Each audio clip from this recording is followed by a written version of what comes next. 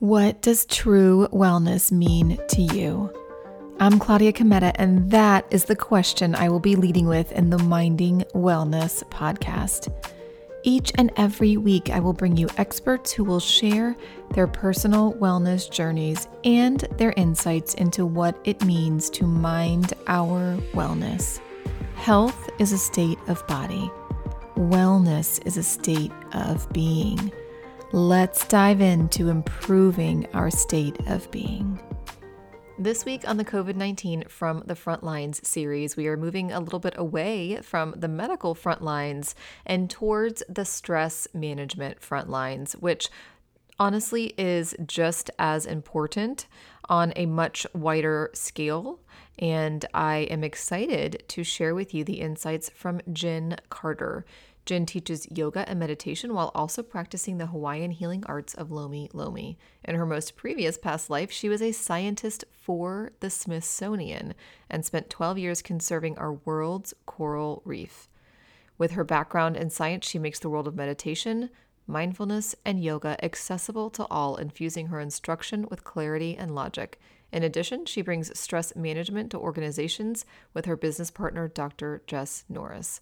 When not helping individuals and organizations feel better, she is also working toward bettering the world through the Humanization Project, an organization she co-founded with her partner, which seeks to humanize the lives of those of us behind bars in the eyes of the world, thus encouraging criminal justice reform guided by public understanding and compassion.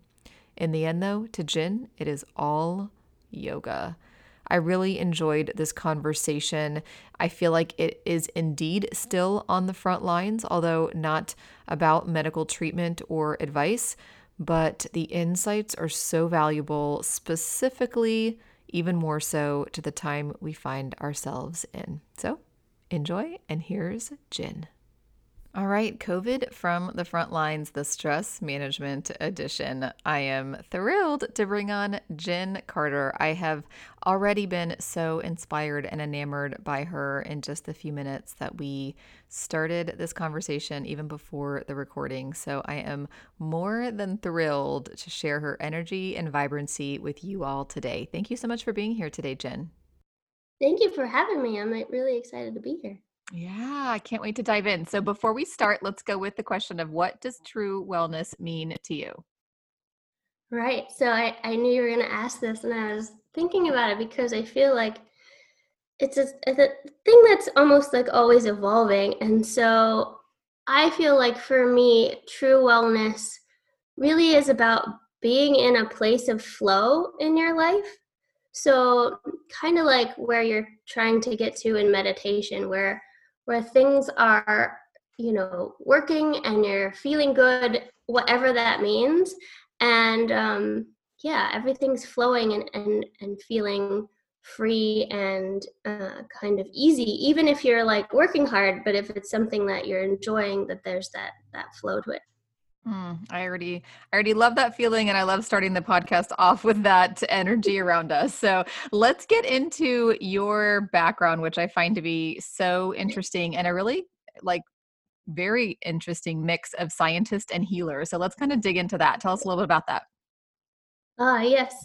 So um I grew up feeling very much like that I wanted to save the planet. That was in my head from a very early age, in the sense of conservation and being very focused on animals and the environment. That was always a passion of mine. And so I grew up and followed that path and became a scientist for the Smithsonian and specifically for the National Zoo. But I was stationed out in Hawaii, and my boss and I, at that time, for about 11 years, we were the only two people in the whole world who were using human fertility techniques to conserve the world's coral reefs. So basically, just like you would if you needed to go to a fertility clinic as a human being, we were setting all that kind of stuff up, but for coral, and we were figuring it out. So the ability to freeze sperm and embryos has been around for mammals for a really long time. We were trying to figure out how to do that for coral, and we were successful in that. And so we worked, just the two of us, for a very long time, uh, with that, we were in Hawaii, and then we would go other places in the world and basically put coral sperm into coral sperm banks so that it could be used in different places in the world. And at the time we started, we always said for an insurance policy for the future, but that by the time I left, it was something that needed to be used already, which was kind of a depressing thing to watch happen. But over the course of that time, I was there for 12 years. A few different things happened. One, I had this realization that all the science in the world can exist. And in fact, a lot of the science that we need to help with, a lot of the things that are going on with our planet already exists. But if people don't feel like, one, believing it, and two, implementing it, it just doesn't matter. Like, you can do all the science and like, not to be harsh, but like, who cares, right? Like, if nobody wants to use it, it just doesn't matter. And so as I was having this realization, we were also struggling for funding, like quite profoundly so. And there was a period of time where we thought our lab was closing within about 6 months. And I was also having a personal realization that science wasn't really making me that happy. I wasn't feeling like I was in a flow. I was feeling sort of stressed and down about it all. And so when we thought our funding was running out at this one point, I got certified to teach yoga. I had been a gymnastics coach earlier in my life, and I had started doing yoga with a really wonderful teacher. And so when it looked like science was falling apart, I thought, oh, one day in yoga class, I took a look at my teacher and was like, oh, maybe I could do this. And I invited her out to dinner to talk to her about it. And before I could ask the question, she just said, yes, I think you should be a yoga teacher. Mm-hmm. And so I went down that path and got certified. And then we ended up getting funding again for the lab. So the lab didn't close. So at that point, I was doing both teaching yoga and science. I was just teaching a couple classes a week in the evenings.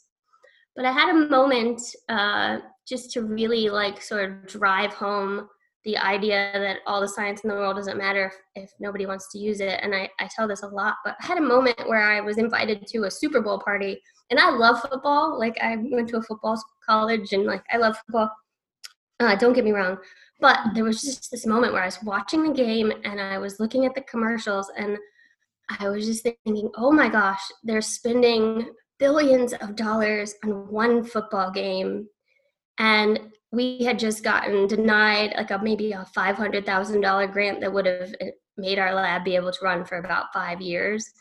And we had just gotten denied that. And so I was watching this football game and just thinking like, what is wrong with this picture? Like, we're trying to basically help everyone breathe in 50 years and save the planet.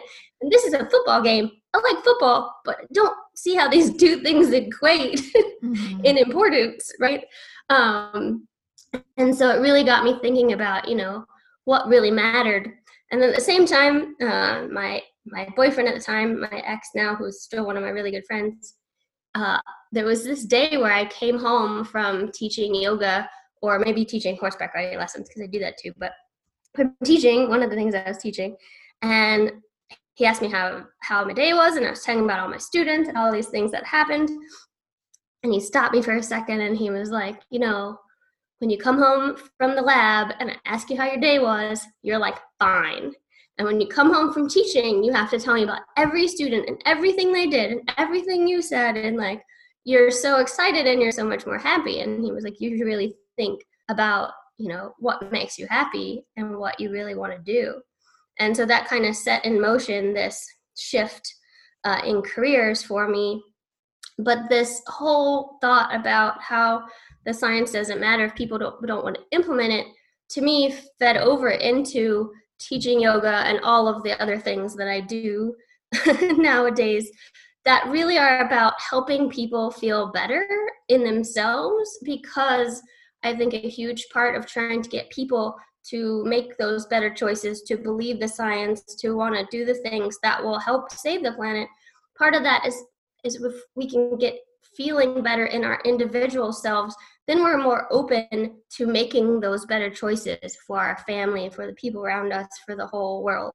And so that's kind of become my mission, is to see that there's different ways that you can get at helping the world. And for me, one of the ways that I'm doing it now, it really is just to try to help as many people as I can on an individual basis feel better and really be less stressed. Because when we're stressed, we don't make great decisions. And it's really hard to do the things that we know that we ought to do.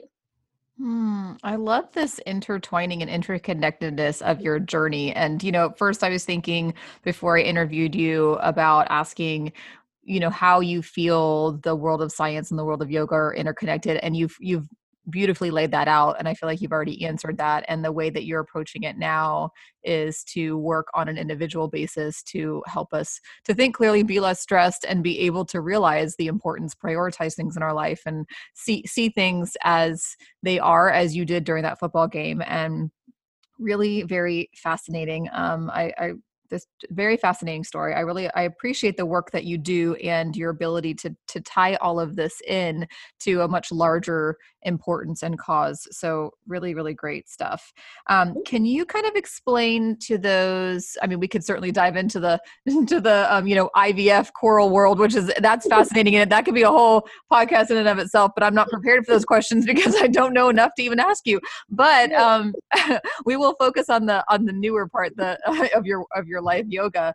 Talk a little bit about, and this is a concept that maybe is newer to me in the last 4 or 5 years, how yoga, I feel like my misunderstanding of yoga years back was yoga is another exercise, like it's yoga is like, if I go do body pump, I can also go do yoga. Like it's another just form of group or individual exercise. But I have learned since then that yoga is not that. It's just not just that. It's more of a lifestyle. It's more of a spiritual teaching. Can you kind of talk about that and what your understanding of that is? Sure. Yeah, that's actually one of my favorite things to talk about. And the way that I teach yoga is very incorporative of all of that. I want to say before we start talking about all of that other stuff, right, that the physical practice of yoga is a beautiful, beautiful thing. And that if people are just doing physical yoga, like that's totally okay too. And it's really interesting because so many people go into that through the physical avenue, and then the whole entire thing can open up for you.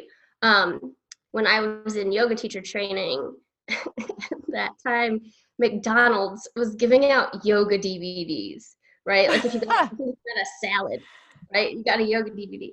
And a couple of the other students in class, or in my yoga teacher training, they were just appalled, right? Like, this isn't real yoga. They're giving it out at McDonald's. Like this is bad. And my teacher and I both said, if one person gets that DVD and then they decide, oh, this is kind of cool, I should go to a yoga class. And then they come to a yoga class with one of us, and then we're able to teach them these other parts of the practice, then that's great. And even if they just do the physical practice, that even gets at one of my goals, because even just physically, like, if your knee hurts or your neck hurts and you need to walk like 50 yards to get to the recycle bin, but the trash bin is like right where you came out the door, like what choice are you going to make, right? Mm-hmm. So even just the physical practice is important. But I believe that the magic is in all the rest of it. And so there are 8 limbs to the practice of yoga, and the physical postures are the 3rd limb. So there's 2 limbs that come before that, and then all the limbs that come after. When I first learned that, I had just, I'd started with physical yoga myself. And so I thought, when I heard that, I was like, wait, there was stuff I was supposed to be doing before this? What did I miss? But the first 2 limbs, I like to call them, they're called the yamas and the niyamas, but I like to call them how to treat the world and everyone in it, and then how to treat yourself. So they're kind of like, they're not like the 10 commandments, but kind of like just principles to live by, right? Things like, above all else, be loving and kind, always be honest, things like that. And then there's the physical practice, and then there's breath work that matches up with the physical practice. And then the limbs that come after that are really all-encompassing, the practice of meditation, but can also be taken beyond just closed-eyed meditation and really be about how to deliberately create the life that you want, how to set intention, and how to, as I was saying at the beginning, how to get into a flow of what it is that makes the most sense for you. And so the practice is really, a lot more than just the physical poses. And I love all of it, and I love teaching the stuff. I love teaching physical yoga, but I like teaching philosophy and meditation and all of that even more. Mm-hmm. Yeah. And I love that we are just using this platform to get the word out, because I think it's important for people to know that it's more than just, a class like Zumba and other classes. That, at least that's what, the limited knowledge I had was it was just another class on a gym's schedule. So I now know and appreciate that it is so much more, and there's so much value to all of those limbs. And so such a great just sort of overview. And that's hilarious about McDonald's. I don't remember that time, but that's probably good, because that probably means I had already transitioned into healthier eating. So I'm actually kind of glad I don't remember that at that time. But that's kind of funny. That is kind of funny. The ladies came in and we were like, wait, how do you know this? Who goes to McDonald's? Right. It's like, oh, I'm really glad I didn't know that. So I'm going to go with that. That's kind of funny. Oh, all right. Well, perfect transition from, the concept of meditation. I kind of want to focus on, a current state of the world and the pandemic, while zooming out and realizing most of this is applicable also to our daily lives, pandemic or not. How do you feel meditation can benefit the individual during this time, and how might someone listening without experience to meditation access the practice now?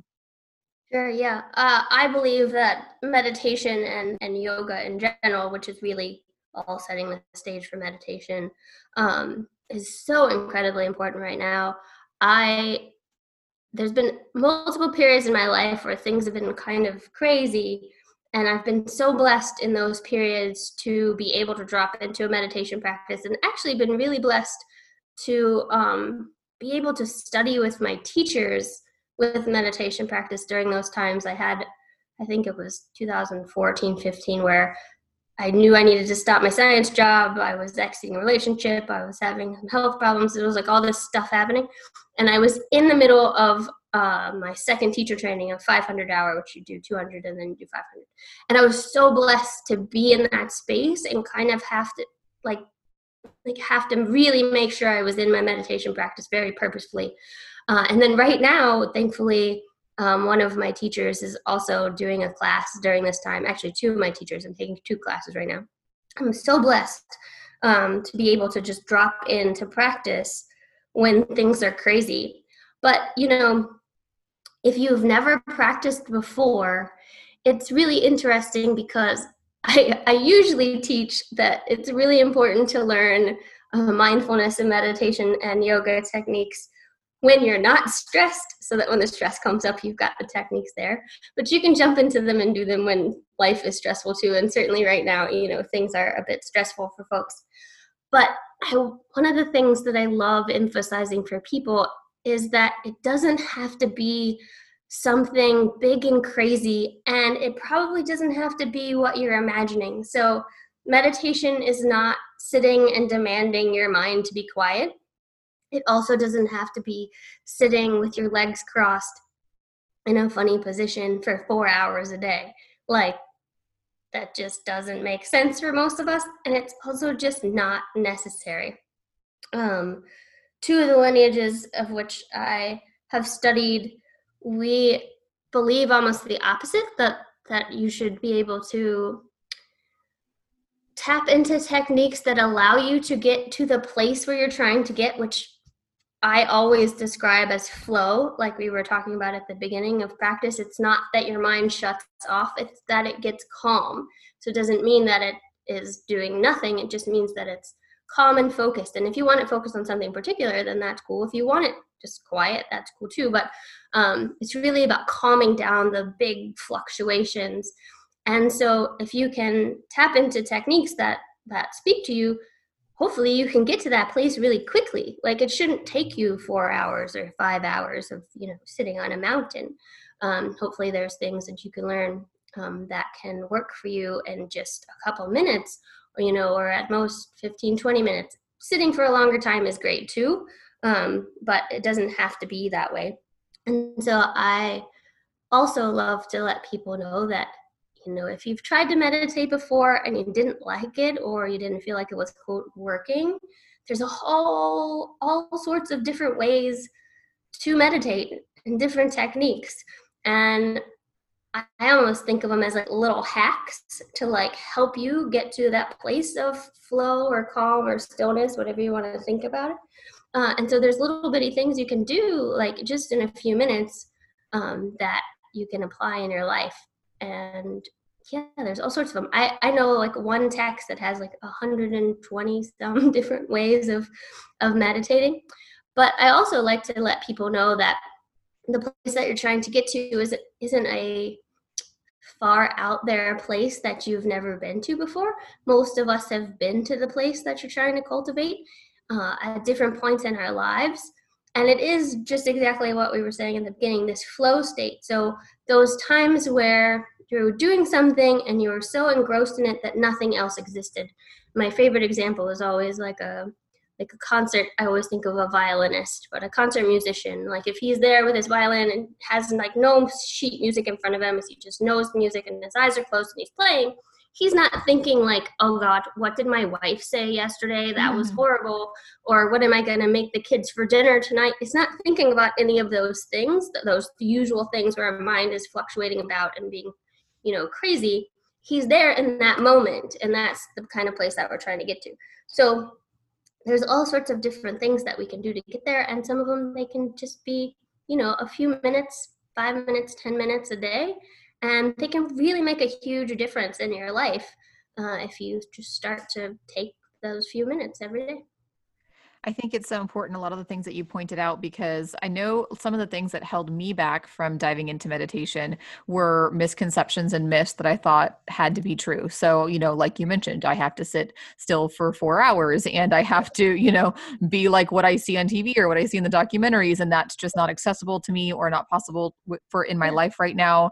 And so I just didn't do it because it was that if it has to be like that, then I can't do it. And I also felt the same, like very type A, like I was, extremely, the hustle mentality until I've, in the last few years shifted. But, it was like, that's not me. I live down here on earth. If you want to live in the clouds, that's perfectly fine. Like I had all these, stories that I had told myself, just not understanding. So I think it's so important to first just dispel those myths, which I think, immediately opens the door to at least curiosity. So for those listening who had already believed those myths or similar myths, hopefully the door is open to, okay, well, if those aren't true, then maybe this is accessible to me and something that I can do. So I always love when we kind of touch on those types of things, because I know where I was, and I would assume that at least a few listeners are in that place where like, oh, well, this isn't for me. So, the door's already closed. So yeah, super valuable. What would you say? I know you mentioned that there are several techniques. I know there's also several apps, and I know that there's guided meditations, there's transcendental, there's, just breath work. What would you say to somebody who's just starting, who doesn't know where to start as far as meditation goes? Do you have some preferred methods that work well for beginners, or is it really just sort of trial and error and finding what works for each individual? Yeah, I always kind of feel a little bad when people ask me things like that, because my answer is always, it depends. Mm-hmm. In my practice, in my teaching, I almost always exclusively teach privately, whether that's private individuals or groups. But I teach that way because I do feel like it's a very individual experience. And so what one person needs in meditation or yoga in general um, is very different from what another person needs. And so, you can start with something as simple as just closing your eyes and following your breath in and out, and follow it for, just pick a goal, 3 breaths, even 5 breaths, 10 breaths. That's always accessible. The breath is always there. For a lot of people, that can be just boring, or oftentimes, especially if you're like me, and I imagine maybe like you, just from hearing what you're saying, to me, that's like too easy. and my mind can be like, I'm still following the breath, but I'm going to think about all the other things too, because I can do that, right? And so there's other techniques you can do where you actually give your mind more specific tasks. I have a few meditations that I particularly love. One is to, I'll just describe it because I think it's very easy to do on your own. But one is to just think of a word that has to do with an emotion that you would like to cultivate in your life. So if you're feeling really yucky and you're trying to change that, you might pick a kind of neutral word like calm or ease or peace or something like that. And just close your eyes, and every time you inhale, say that word to yourself. Every time you exhale, just kind of exhale it out in your mind. And say the word with the emotion behind the word, and see how that can kind of shift how you're feeling. If you're feeling decent, you can even pick like a more like lofty word like joy or exuberance or something crazy. But that's a really great one. And that one made a huge difference for me in my life when I learned it, because it was like this realization of like, oh, I can deliberately shift how I feel, like very deliberately, right? I pick a emotion and then try to like, get that emotion within myself. And just by repeating the word, kind of like you're an actress or an actor, like you're just saying the word with the emotion, it starts to create that emotion within you. And then you can kind of let that go and just be there with your breath. Another one I like to do with people, especially if you have a really, really good mind that wants to think all the thoughts, because that's really what a mind's purpose is, right? It's trying to be helpful when it's going, right? If you have a really good mind that's thinking lots of thoughts, one of the things I like to do with folks, I call it the Peter Pan meditation. So you think of like a happy thought, like a happy moment from your life, and just think of all the details that you can think of, like who was there, what it smelled like, tasted like, looked like, all of these, like just get into all these details. And then once you've built the picture, usually you'll start kind of feeling like you felt when that moment happened. And then you can also kind of let that go. So they're kind of like these little tricks to get you to that place of feeling easeful or good or in the flow with your meditation. But there's all sorts of things like that. Mantra meditation can be cool. Sanskrit mantras are particularly powerful. They actually have the power of the vibration of the words in them, but you can use a English mantra too, if you want to, I am healthy or I am well kind of thing is great now. Sort of a gratitude meditation can be great. There's all sorts of things to do, but I'll go back to, it really is one size fits all. But that makes me want to emphasize for people, like if you try one and you're just like, this is not working, like try a different one. Don't give up is my point. Yes, I love it. And the examples that you gave, and I can appreciate, coming from a medical background, I mean, it depends is basically our answer to everything. So I can appreciate the fact that that is true for a lot of cases, and that there is not one size fits all. And but the examples that you gave, I think, are very accessible and doable. It's not like this complicated, you don't have to do a Sanskrit, mantra, because that maybe scares people off. But I mean, I think anybody can access either a word that describes an emotion they want to feel, or something in their past, some event or person, that made them feel a certain way. I think anybody can access that. So I think that those are super helpful. And of course, those are two of my favorites.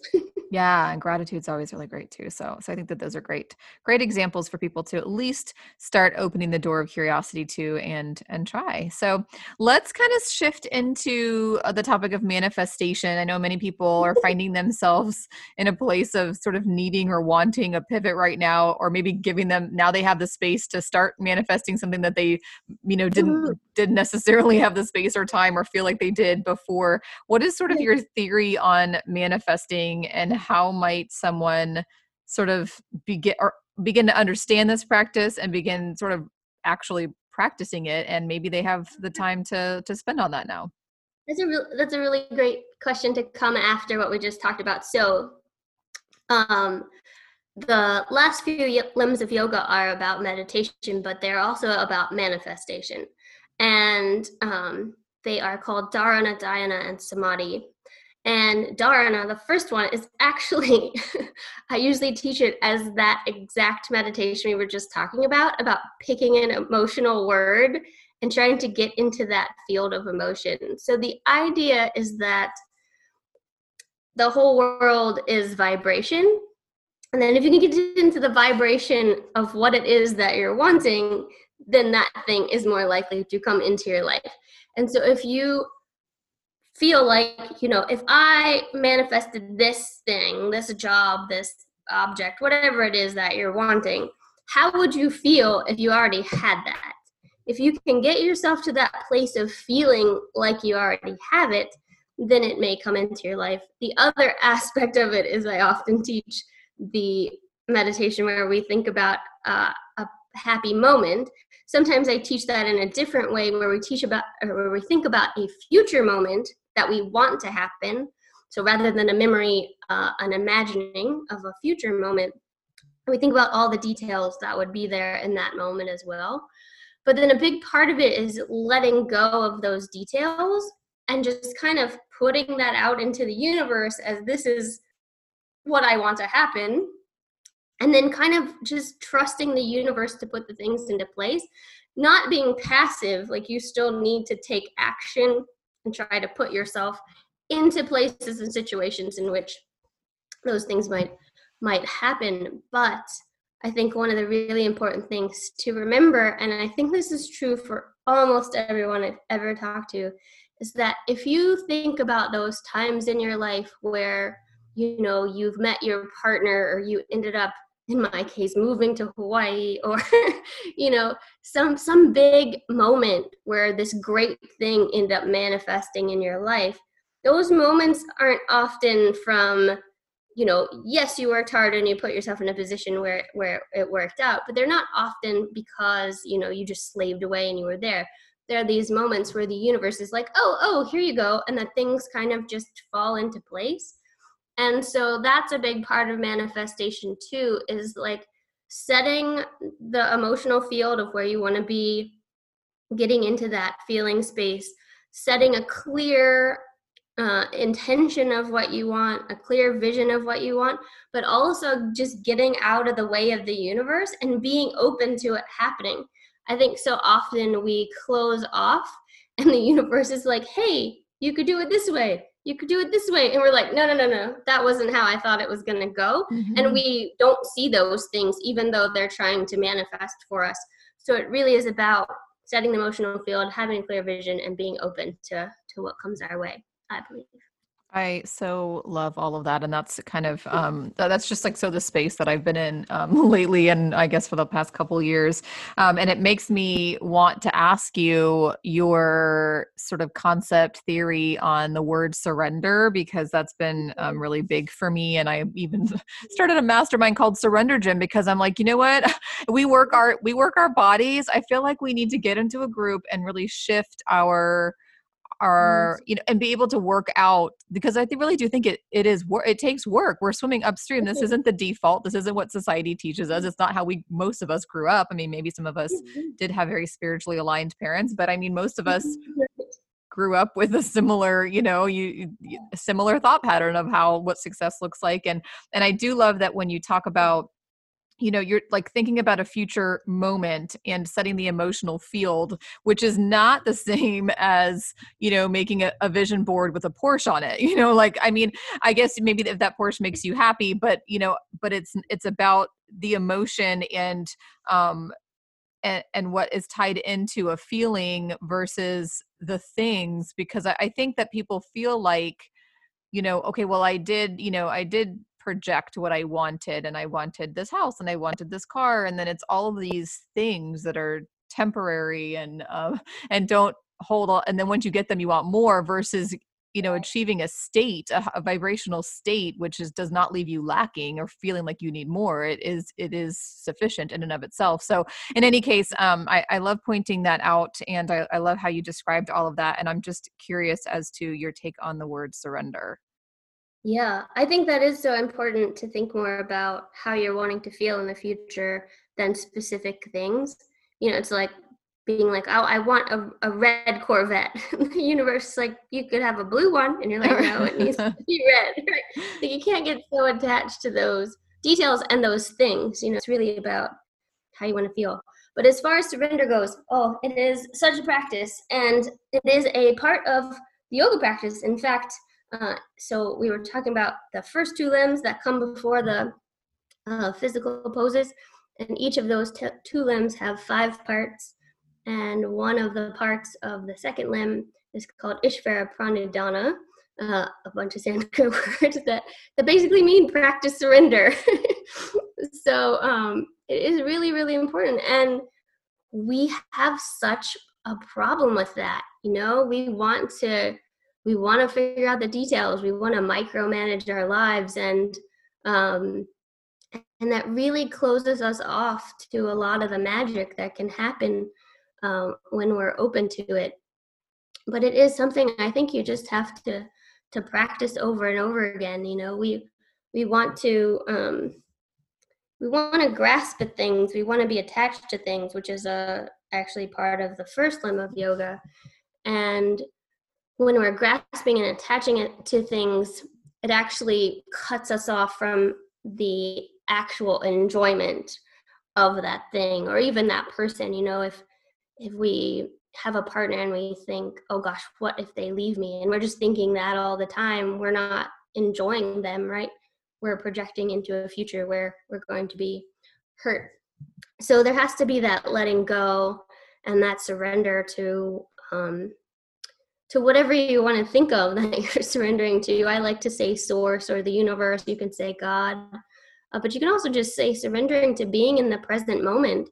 And if you're there in the present moment, then you're more open to what's actually happening in front of you rather than being closed off and, feeling like you could only have the red Corvette.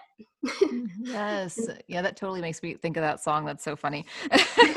But yes, I couldn't agree more. It's like I don't even know, it's like there was a shift in my focus from, wanting to make everything happen and bang my head on all these closed doors. And then the minute I got sort of like a glimpse of what surrendering felt like, I was like, oh, I was immediately done with it. It wasn't even like a transition for me. It was like, I can't even stomach attempting to control anything in my life anymore. So it's just such a good feeling, but it's such a difficult thing for us because we have decades of conditioning of trying to control everything down to the minutia and details, and to just let all of that go feels like we're giving up, but I see it as giving over, like you mentioned. So in any case, all so good. As we wrap up, what I would love to do, and kind of getting focused again on the current state of the world and the pandemic. I know you do, humanitarian work and you're really passionate about human rights. I'm kind of curious how you feel we can find peace through this sort of pandemic storm by focusing on finding ways to help others. Oh yeah. Well, I feel like, again, it's not a one size fits all thing, right? But I would just encourage everyone to think about, what can you do? Like if you're feeling like, oh, I don't even have $1 to donate to one of the Feed the People organizations that I see online right now, that's okay. There's got to be something that you can do. Like my mom, she's been making masks for people, which is great. But there's always something that you can do. And even if that something is just keeping a list of your friends or even like your older relatives and calling one every day, or there can be these really tiny things that we can do on an individual basis, but just think of something that makes sense for you. It doesn't have to fit the mold of someone else, someone else's ideal, and just do that. Even if it's, and this may sound silly, even if you meditate every day and think about helping to send goodwill and change the vibration of the world right now, because we all need that. I think so. There's so many different things that you can do. I run a human rights organization that works specifically with people behind bars, and so we're doing a lot right now because I think this pandemic is really showing us that we're all connected. Even when we think we've put people, quote, away, there's no such thing as that. And and we are all connected, and what's happening to people behind bars is going to affect our communities and affect all of us. And so we've been doing a lot of that work, trying to advocate for folks who are behind bars right now. But whatever it is that you can do in your own home or in your own community, just think of something. It doesn't have to be big and crazy, and do whatever you can. I love pointing out that our individual practices, which might seem, I don't know, not selfish, but more Yeah. self-absorbed than something outward. It really is outward, because as we raise our vibrational energy, that affects others around us and the world at large. So I love that, even if that's, and not even to say that if that's all, because that's huge. Yeah. It's so huge. Um, Yeah. it's such a big thing. I think it is very easy in a social media age to see people doing what appears to be, large, Mhm. exaggerated things that we feel like we can't access, either monetarily or, just geographical location or whatever. But even if meditation is what you focus on, that is so huge. I can say for my own practice, and I mentioned coming from a very ignorant place. So my goal is to encourage people who feel like they can't access it to know that they can. I can tell you, I was about as far removed from meditation as they get. So I promise you, you can. Me too. Yes. Well, yes. I mean, yeah, scientist at the Smithsonian doesn't usually equate with yoga meditation teacher. I love that you have paired those two. I think it's so fabulous. And actually segueing right back into that, how can people find you? Oh yeah. Um, yeah, I feel like that was a good segue back, because it gets back to, why I made the shift, and that when we do meditate individually, that's making a difference. And it might make you smile at someone, or it might make you post something positive on Instagram when you get done meditating, and that might lift somebody else up. And so you never know, like, the ripple effect of your meditation, even Mhm. beyond just the actual vibration while you're meditating. So, but if you do want to find me, it's really, really easy. It's just jincarter.com. And then I'm on most social media as Yoga with Jin. So you can find me both those places.